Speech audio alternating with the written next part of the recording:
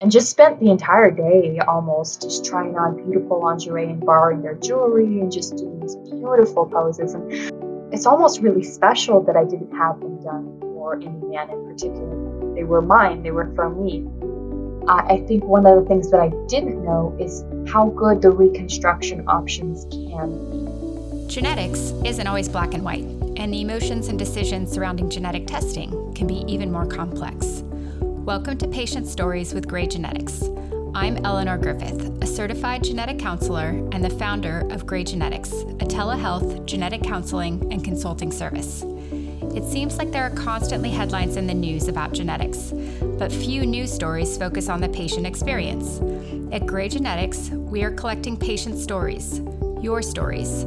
Every other Tuesday, we share an interview with a patient or a genetic counselor. If a man does respond negatively and says, I'm not interested, of course it's going to hurt a woman, but it's a really good thing. Next, you just weeded out someone and saved yourself so much time. Sarah Masali is a 32-year-old freelance writer from San Diego. She writes for a number of different media outlets as well as on her own blog. She carries a mutation in the BRCA2 gene and has written extensively about her personal and family experiences surrounding this diagnosis.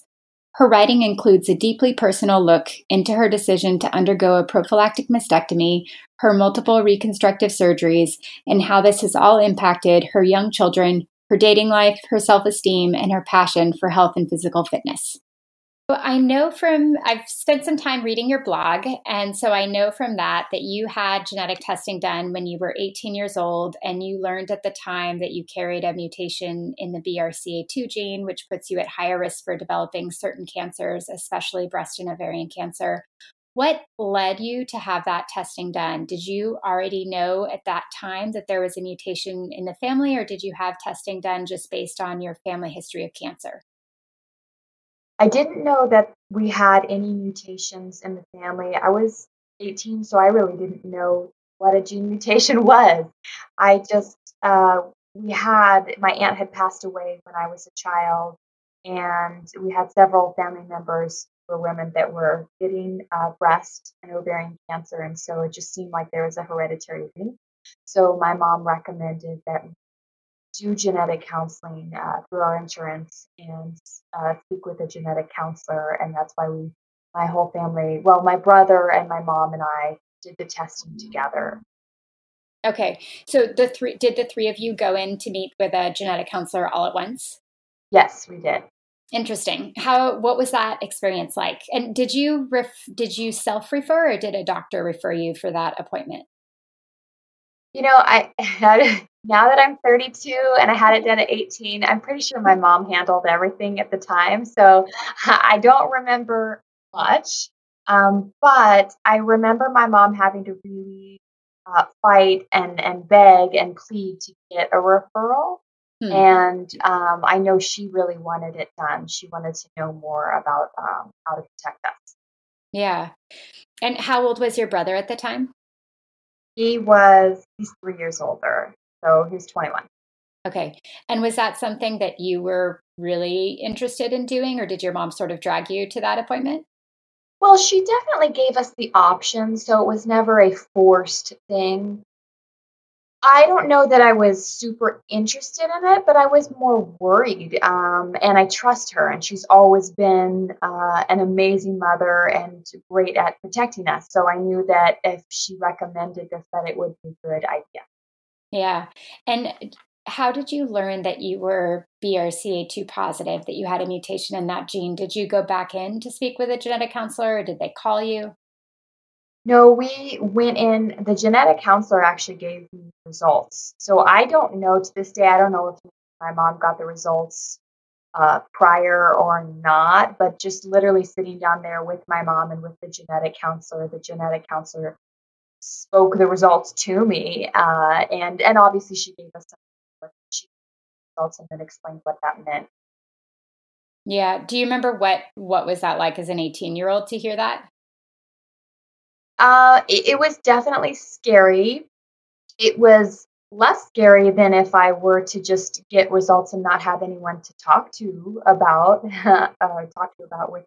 But She assured me that I didn't need to make any changes to my life or my lifestyle right away, and I appreciated that. 'Cause at 18, you don't want to think about those really heavy decisions. You just think about having fun and all of Hmm. that. And so she just kind of gave me advice about, well, you'll make some decisions at some later date in the future.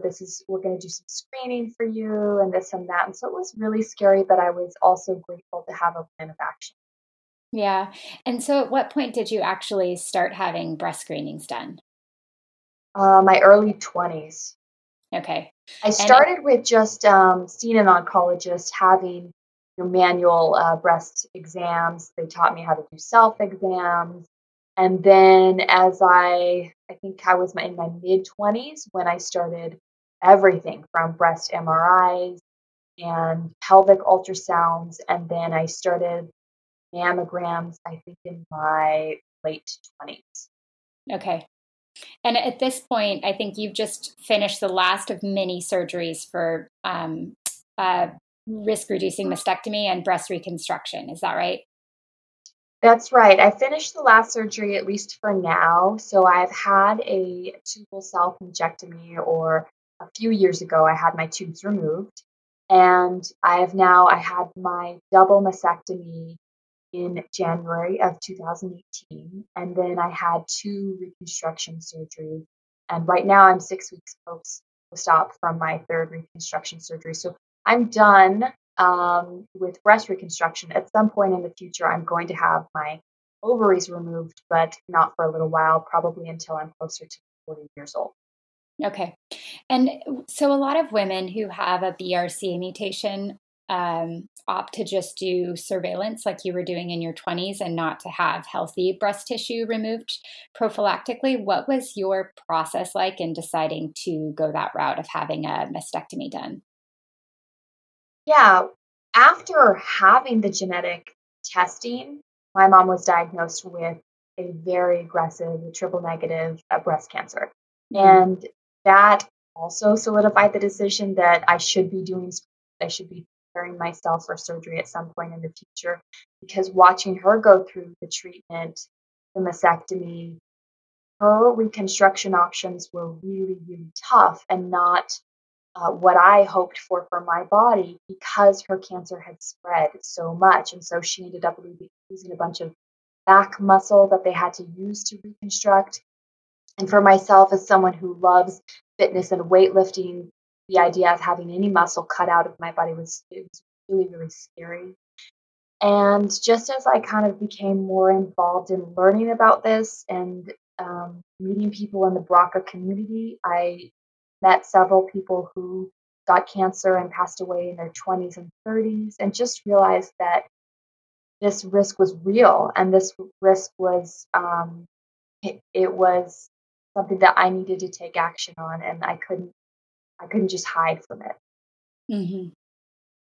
And you, for some people, there's definitely the question of timing when people are hoping to have children and haven't had children yet, or wanting to breastfeed. And you actually got married young and had children young. Is that right? Yes, I got married at 23, and I had two children at 25 and 29. Okay. So yeah, and then I was done. And then you started your plan for surgeries. Correct. Yeah, I mean, I knew that I didn't want more than, and I mean, even when I was pregnant, I knew that I would be having a mastectomy sometime after I was finished nursing. Yeah. Okay. So what has it been like? Your kids are pretty young. I think your son is 6.5 and your daughter is 2.5, right? That's correct. Yeah. What was it like to go through those surgeries while caring for young children, and what was their reaction to kind of watching you go through those different recoveries? It's harder emotionally than it is physically, and physically it's still really hard, but the challenge when they're young is that they just don't understand. And and it's sad because I had 3 separate periods of time this year where I couldn't pick up my daughter and lift her and hold her and spin her around and cuddle her, and she didn't really understand why. All she understood was that mama had boo-boos, and she doesn't even know why I have boo-boos or what they look like or, anything like that. And my son gets it a little bit more. He doesn't ask too many questions. He knows that there was something dangerous that I had taken out, and now I'm safe and he's happy about that. But physically not being able to connect as deeply as I wanted to, the cuddling is less, and all of that has been hard.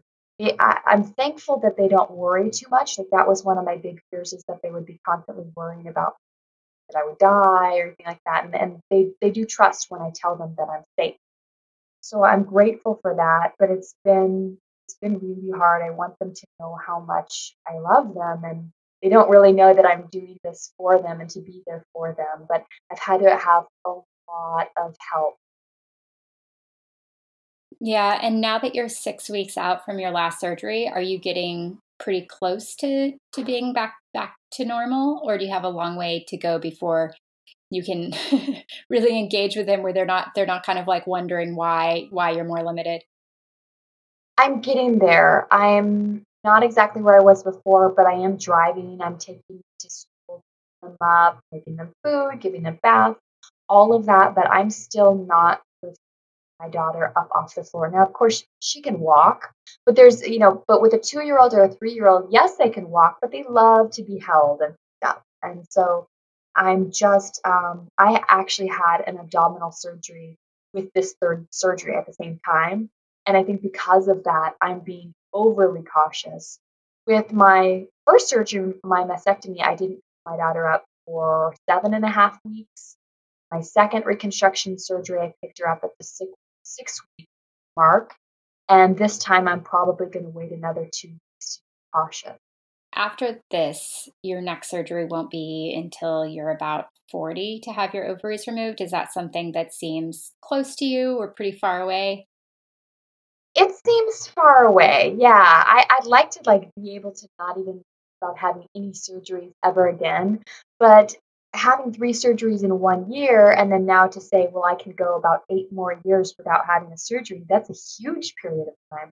That seems wonderful. Yet at the same time, I can't confidently say that it's going to be 8 years until my next surgery because I feel like with breast reconstruction, things are always changing. And I just met with my plastic surgeon last week to do kind of a 6 week post op check.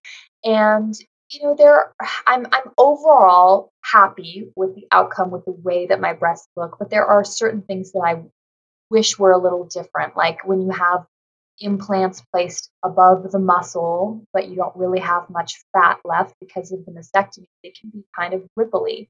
And so I have still the appearance of some ripples in my breast that I told my surgeon I wish that they weren't there. And her response is that there's not really much that we can do anymore at this point because I've already had 2 rounds of fat grafting, which didn't work.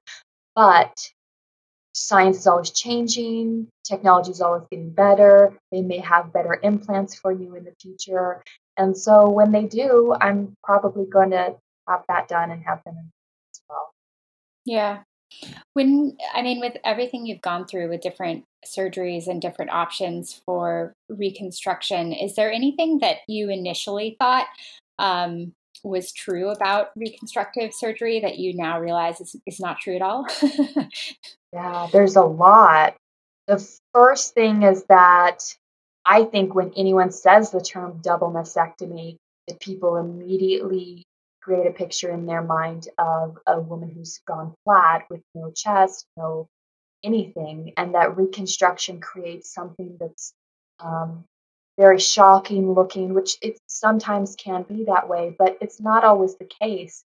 The way mine look now, most people would never know that I had a double mastectomy. I show my girlfriends, like I've showed them because they've been so curious, my best friends. They're like, your breasts look incredible. They just look like you maybe had a breast lift because I did. And that is the reason for some of the scarring around my breast. It's having a lift at the same time. And so I think one of the things that I didn't know is how good the reconstruction options can be. yes, they take time. Yes, it's frustrating to have multiple surgeries, but I didn't realize that there are so many different options and choices, and that ultimately you can have a double mastectomy reconstruction and still feel really good about the way that they look. Yeah. And I think you've mentioned on your blog too, you have some scars from surgeries that are probably going to fade with time, but your surgeries were still just so recent that those were hard for you to get used to also. Is that right? Yes, and I think if I were to just have the double mastectomy with reconstruction with no breast lift, I probably wouldn't have that much scarring, but because I actually had a breast lift with each of my 3 surgeries, like, that's how saggy they were from nursing. So, and my plastic surgeon is great. She's not just about, um, you know, reconstruction in a way that gets it done. She wants me to be really happy with the look. And so each of the times she's done a lift, and now they're at a point where I really like the look, and yet I do have scarring around the whole nipple and then going down in the middle, which is kind of that lollipop scar. So it's just a purplish scar going down the middle of the breast. Um, Certainly could be worse, but I'm getting used to them over this period of, almost a year that it's been, and I know that they're going to fade in time. But I have to accept that they don't look like the breasts that I know in the theater if I'm watching a movie, or they don't look like my friend's breasts. They do look a little different, and that's okay.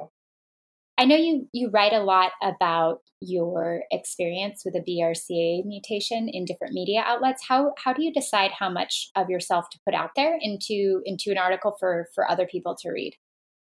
That's a great question. I put almost everything out there.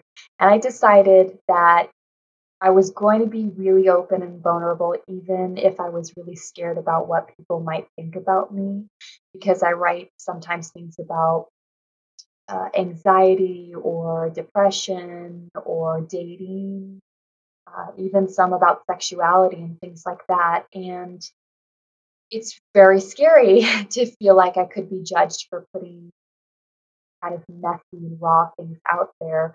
But I felt like it's really important if I was going to write to not be fake and to just share everything that's true. And the response has been really good. I think that people appreciate anytime someone's open and honest, because a lot of times other people are feeling the same scary feelings and just don't know that it's okay to talk about it. Yeah. And you've started a Facebook group, right? That's for people with BRCA mutations, but specifically focused around fitness and nutrition, which is a passion of yours. Yes, absolutely. I started it quite a while ago, and it's grown just organically. There's no nothing that's sold or no profit or anything like that, but it is a passion of mine. I have a My background is I have a degree in nutrition, and fitness is just a hobby and a passion of mine. I love weightlifting. And so when I first started meeting with plastic surgeons, it was a big concern of mine, will I still be able to weightlift? And the first surgeon that I met with emphatically said no. He said, I only place implants under the muscle because it looks better. You'll be able to do some, but you'll never be able to lift heavy or do chest exercises like push ups or bench press again. And I became extremely depressed, and I cried a lot about that. And wasn't until I learned that I could with other surgeons that there were other options, Hmm. and realized that yes, I could get back into weightlifting. I could lift heavy again. I could do almost anything that I want again. But there's such a process. And so this group, Fitness and Nutrition, is really a bunch of women supporting each other in wherever they are in that journey. So, you know, whether you're 2 weeks post op and you're just literally working on raising your arms above your head, or we have an Olympic powerlifter in the group. And so it's really cool to support each other and all the various surgeries that we've had collectively. Yeah, that's a theme that seems to come up in a lot of interviews is getting a second opinion from other doctors. It's Completely. Yeah, and I didn't even know that I could because I was going through my insurance. So what happened is my oncologist referred me to one. I went to that one, gave me the bad news. I became really, really sad. We scheduled the surgery. I was depressed about it. And then my insurance denied it. I got a denial letter in the mail, and I was really confused. I called them and they let me know that even though my oncologist had referred me to that specific plastic surgeon, he was out of my HMO network. So I was then referred to a second plastic surgeon who was in my HMO network. And I'm so thankful for that because she did it a different way and she had better bedside manner and really answered my questions and ultimately really good job on doing surgeries for me. Yeah, that's it's funny that like an insurance hassle actually had a positive outcome for you. Yes, I'm so thankful. So have there been some changes in what you can do in terms of fitness and weightlifting, or is it kind of hard to say because you've been through so many surgeries over a span of time and you're still really in recovery? Yeah, what I can do and what I do are different now. And a lot of that is attached to this additional level of caution that I've gained over having 3 surgeries. So I can weightlift and I do weightlift and I'm happy about that and I love that. But at the same time, prior to having my double mastectomy, I was much more active in heavy lifting, pull ups, and I was looking into trials for American Ninja Warrior. I was really big into going big, right? And after having these surgeries, I've kind of come to a realization that yes, it's potentially possible that I could do something like that, but I really don't want to have a fall that would cause an injury to my breast or my implants. That's a legitimate fear that I have. And so I choose now not to put myself in situations where I could have a fall, whether it's, anything like that you could fall on your breast, right? But I still weight lift, and then I'm now trying more different ways of being physically active. So the newest thing that I'm interested in is dancing, and I haven't done that in years. And it's something that allows me to still kind of get that endorphin release and still gain, fitness, still be fit, but I don't feel like I'm going to injure myself. Right. For people listening to the podcast who kind of live in a TV less hole, what is American Ninja Warrior? Oh, how do you describe that? It's these insane, massive it's an insane obstacle course, basically, where you're jumping off of balls and you're climbing up to the highest heights, and you are just climbing over obstacles. It's just an extreme obstacle course, and it looks really fun. Like, I like crazy things like that, but anyone who doesn't complete the entire course ends up falling. That's how you lose. And so I Okay. just don't want to fall anymore. Right. Okay. Yeah, and I think we'll include this in the show notes, but the one of your blog posts is actually on that too. On accepting the things I cannot change, American Ninja Warrior, etc. Yes. What would you say to someone who has a BRCA mutation and has thought about having a mastectomy done with reconstruction, but is nervous about that option, um, or what would you say to someone who has a family history with a lot of breast cancer and is has thought about testing, but is just nervous and not sure that that's a step they want to take? Well, I want to be a woman that supports other women no matter what. So I would never shame a woman for saying, you know what, I'm just not going to get the test done. Or I even have female friends who know that they have the BRCA gene and aren't doing a mastectomy. That's their right too. It is their right to accept a much larger risk of breast cancer. Everyone has the choice to do whatever they want with their own body. But I would say if a woman feels this gut intuition, like they know they need to take action, whether it is testing, whether it is surgery, or whether it is screening. I know women who are afraid to have a mammogram, that they should listen to that intuition and they should speak with multiple medical professionals. They should have a consultation with an oncologist or a surgeon or wherever whatever stage they're at, because as cheesy as it sounds, knowledge is power. It's so powerful, and you get to make an informed decision. But the worst thing is making your decisions based on lack of information. That's just putting yourself at risk. Yeah. And I want to go back and ask you about your first experience with losing someone to cancer, because your aunt died of cancer when you were just in elementary school. Is that right? Yes, I was in second grade.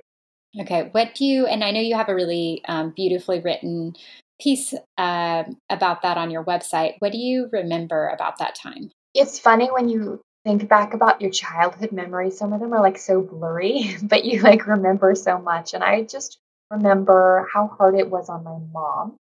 That was her sister, and I remember her crying a lot, and I didn't visit my aunt much during the process as she was going through surgeries and therapy and trying to save her life, but I remember my first experience seeing a woman without hair and how shocking that is to a child.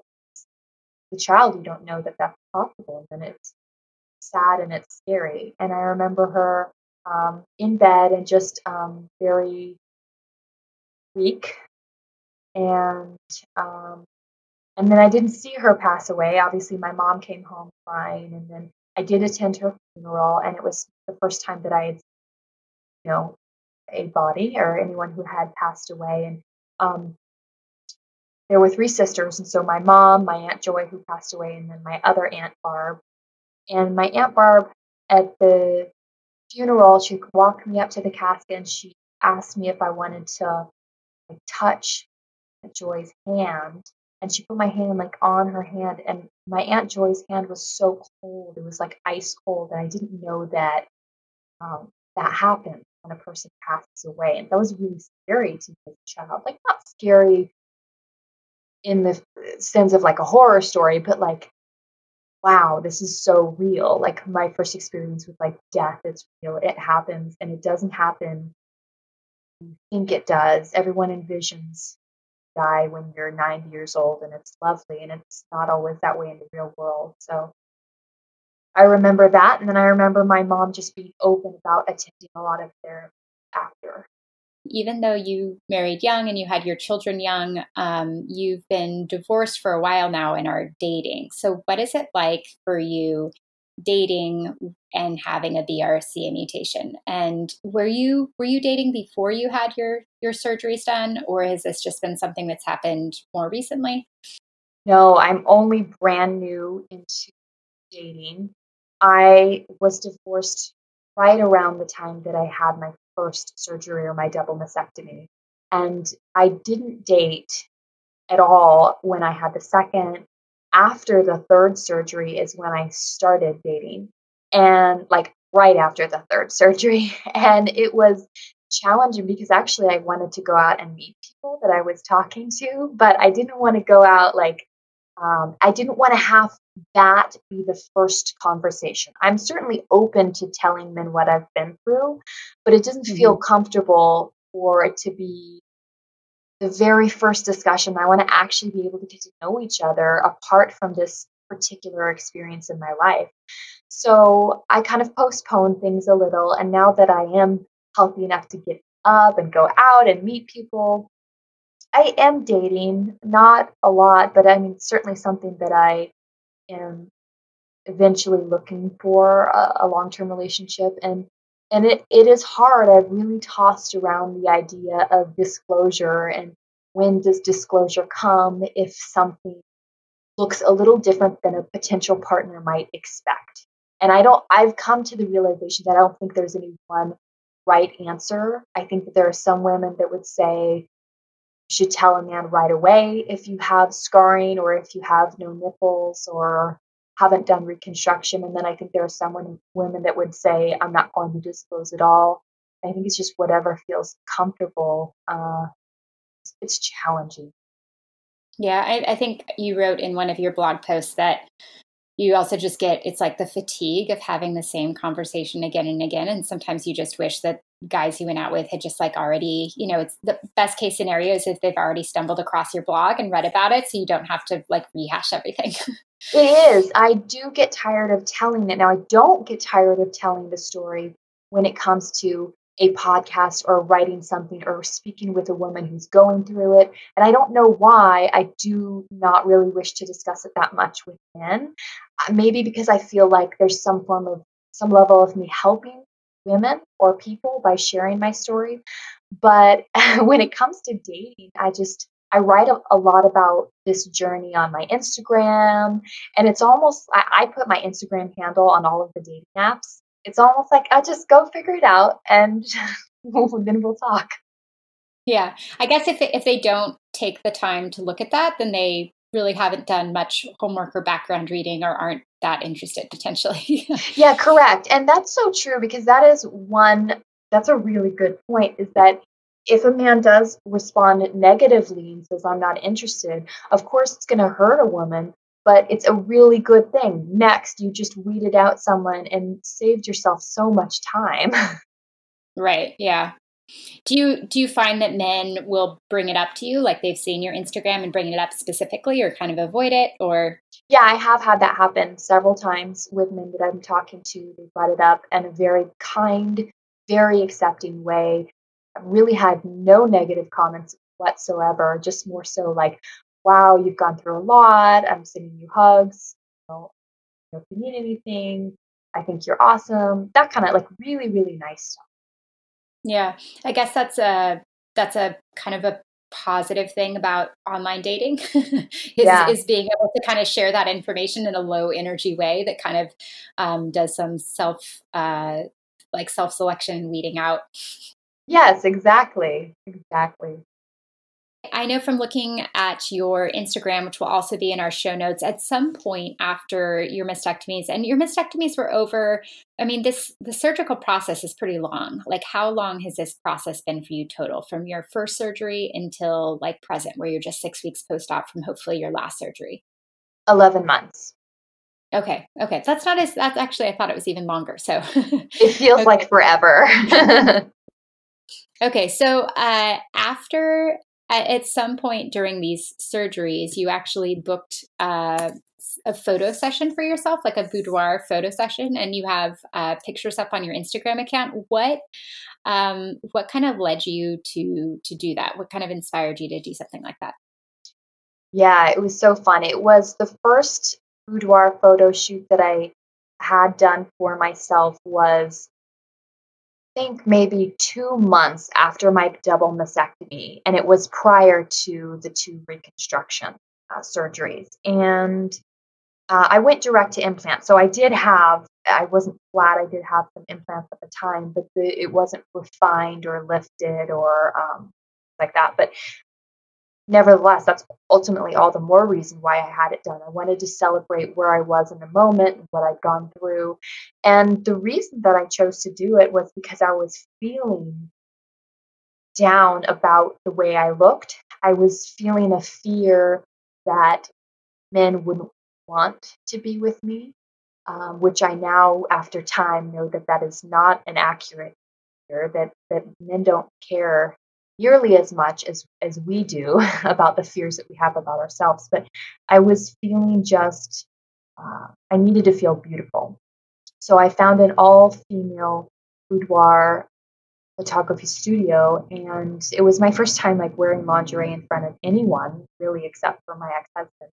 And um, and just spent the entire day almost just trying on beautiful lingerie and borrowing their jewelry and just doing these beautiful poses. And I really loved the photos. And it's almost really special that I didn't have them done for any man in particular. And they were mine, they were from me. And instead of just keeping them or saving them for someone, I just decided to share them on Instagram and to kind of show that um, you can still have fears or insecurities, and you can still go through things that you think make you less than perfect, and you can still be really beautiful. And that's why I wanted to share them. And so it's been nice because then people have reached out to me who have been either wanting the mastectomy but afraid that it would quote unquote ruin their body, which we know, which is not true, and just kind of feeling more confident in that. And women who have reached out to me who are married and still don't feel comfortable to take their shirts off in front of their spouses. And just, it's really kind of launched a discussion into what does it take to feel good about your body. Mm-hmm. Do you get, is it people who reach out to you? Is it specifically women with BRCA mutations or who've had breast reconstruction surgeries done for whatever reason? Or do you find that it's all sorts of women who reach out to you? It's primarily women who have the BRCA gene mutation or women who've had cancer. But I will say there have been quite a few men who have had some sort of cancer experience, whether they've had a few people reach out to me who had prostate cancer and just said that they found the story inspiring. And I've also had a few men private message me whose mothers or sisters have had breast cancer, and they just wanted to say thank you for sharing that journey. So I think a lot of people who are just affected by cancer in any way, shape, or form have been hopefully inspired. If you'd like to share your story, send an email to podcast@graygenetics.com. Patient Stories is an ad-free podcast and is unaffiliated with any commercial genetic testing laboratories. We would like to keep it that way. You can now donate to Patient Stories online by going to graygenetics.com/podcast/donate. If you don't want to make a monetary donation but still want to support the show in another way, leaving a review on iTunes or sharing our episodes through social media also makes a big difference. The information contained in this podcast does not constitute medical advice and is also not a substitute for genetic counseling. Neither Gray Genetics nor any of its guests makes any representation or warranty as to the accuracy or completeness of the statements or any information contained in this podcast. Evaluation of an individual's personal and family health history is a crucial part of genetic counseling and any recommendation.